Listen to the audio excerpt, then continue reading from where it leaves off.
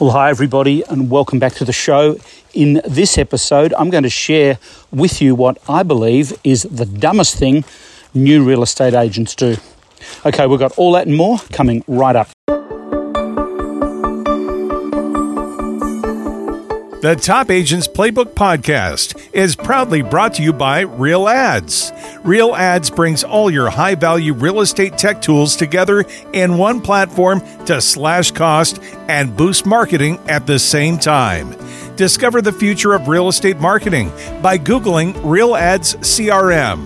That's REALADS CRM. Now, here's your host, Ray Wood. Well, hi everybody and welcome back. If you can hear some background noise, it's because I've discovered this secret trail that runs for about, 5 or 6 kilometres, I think, in a bit of woodland, not far from our cottage here in the Kawartha Lakes in beautiful Ontario, Canada.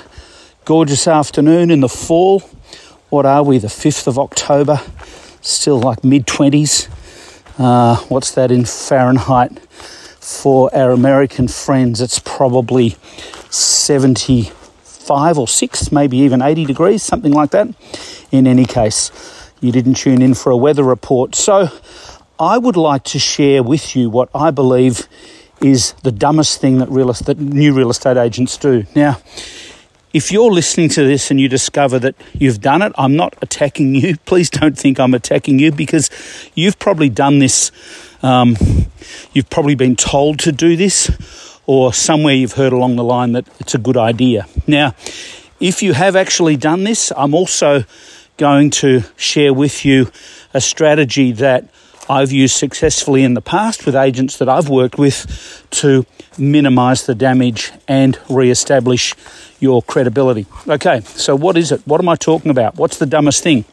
Well, I've heard a number of so-called real estate coaching gurus tell people, or typically new agents coming into real estate, that the first thing that they should do on their first day is get a letter together to send out to all their friends and contacts to tell them that they're now in real estate, they're excited, and if they can help with any of their friends' real estate needs, if they're buying or selling, please feel free to reach out and let me know. Then they send a letter out, then they send an email, then they'll do a post on Facebook, Insta, or even maybe a little YouTube on video or something like that. Now, I think this is dumb for a number of reasons, but the first reason, and I think the most obvious reason, is that if you're new to real estate, I don't think you want to advertise that. Because let me ask you a question. If you're selling your own property, okay, imagine you own a home worth $1 million.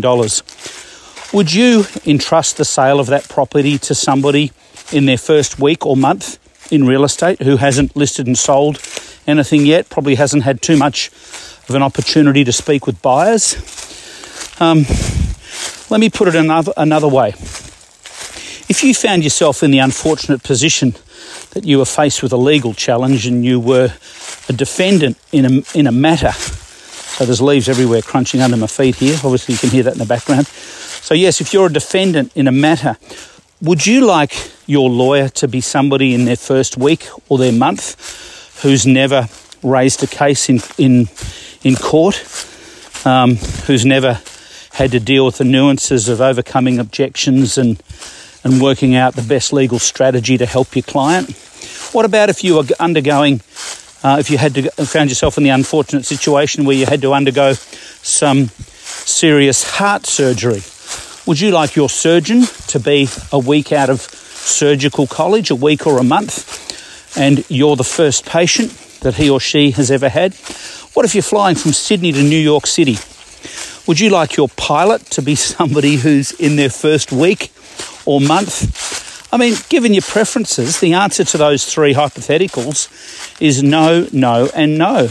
Okay, I'm speaking for myself, but I'm kind of assuming that you'd probably have a similar feeling. Now, everybody started somewhere. Everybody who's in real estate, some of these super agents that you look up to who do such incredible numbers. They started somewhere on day one, and they had to work out the best way to do it. And I think the best way, you're not lying to everybody, you're not fabricating this situation. And if somebody challenges you, asking you how long you've been in real estate, you tell them, obviously, there's nothing wrong with that. I'm just saying that you don't need to promote the fact. You don't need to go out there and tell everybody that you're brand new to real estate, because I've seen this happen, and I've actually seen it really hurt a few careers. And when you're brand new in real estate, it's a very exciting time. You've got a lot of great energy, and you're trying to get things up and going, and you're trying to win a listing, make a sale, because if you can get a result, you're going to get some confidence, and it takes you on to the next step. If you get a listing and sell it, you can start prospecting around the sale that you've had, and you've got instant credibility. It's a great thing. Now, if you're new to real estate, I believe the best way that you can get some experience and have some great knowledge. Well, when a lot of people come into real estate, they get the imposter syndrome, where why should I be charged with the responsibility of selling $1 million home? So I think if you can get some knowledge around what you do, and I'm talking about things like knowing the average days on market, the average prices of condos or apartments or blocks of land or houses or townhouses, you've really got to know your stats. You want to know about some financing. You want to know about rates. You've got to have an opinion on whether people should lock in, I believe, or go with a variable rate. You can find out a lot of this information online in seconds. It's so easy. So my advice to you is, please don't advertise the fact that you're brand new to real estate, because I believe it's really going to hurt your career. It's a difficult challenge to overcome.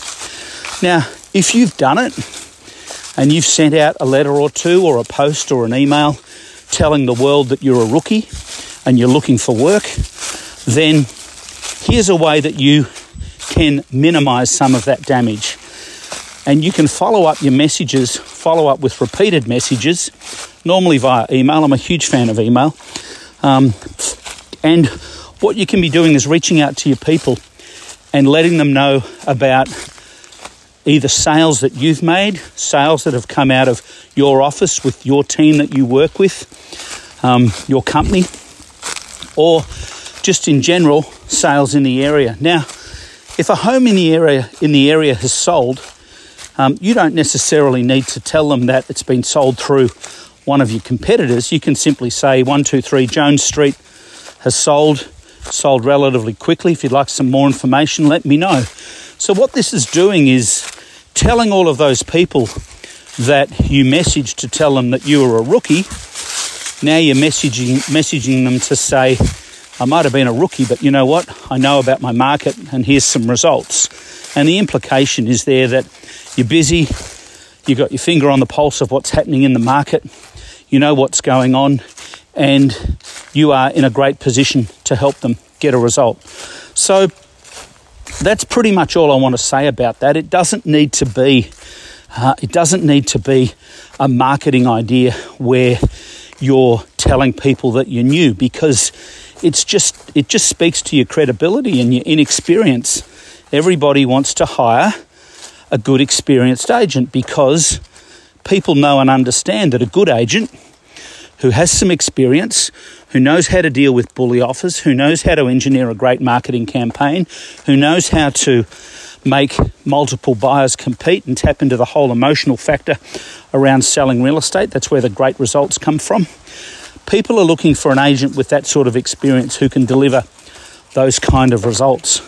And there's no need to advertise the fact that you're new. But like I said, if you have done it, you want to be able to get out regular emails, and I'm talking weekly or maybe bi-weekly, that you're getting messages out to your people telling them about results in the area. And to find the results in the area, all you need to do is sign up to your local national domain, whatever it might be, whether it's realestate.com.au or realestate.co.nz in New Zealand, or realtor.ca in Canada, or maybe even Zillow in the US. Everybody who's in real estate knows that, and you should be getting those local updates and local listings and sales, especially if you're new to real estate. And you should be knowing those averages and those key performance indicator figures, those KPIs I was talking about before, because that will quickly speak to your credibility. I was going to talk a bit more about email in this episode, but I might save that for a future episode. I'm seeing a big return to email at the moment, which is exciting. Crunch, crunch, crunch on the leaves. Because email is a great way to reach out and connect with people. It's fast and it's cheap and it's effective if the content is right. So getting your content right is super important. So I will be following this up shortly in the next few episodes with an episode relating to email. So look out for that one. All right, that's the story. Wherever you are and whoever you're doing, may your news be good news. Make it a great week in real estate. Take care, dream big, and take names. When you're ready to move up to an insanely fast full suite platform, Real Ads delivers everything the modern agent needs, including online design tools, social media ads manager, landing pages, websites, email and text messaging, CRM, customized ebooks, and much more. There's never been a real estate tech stack like Real Ads. Discover the future of real estate marketing by Googling Real Ads CRM. That's REALADS CRM.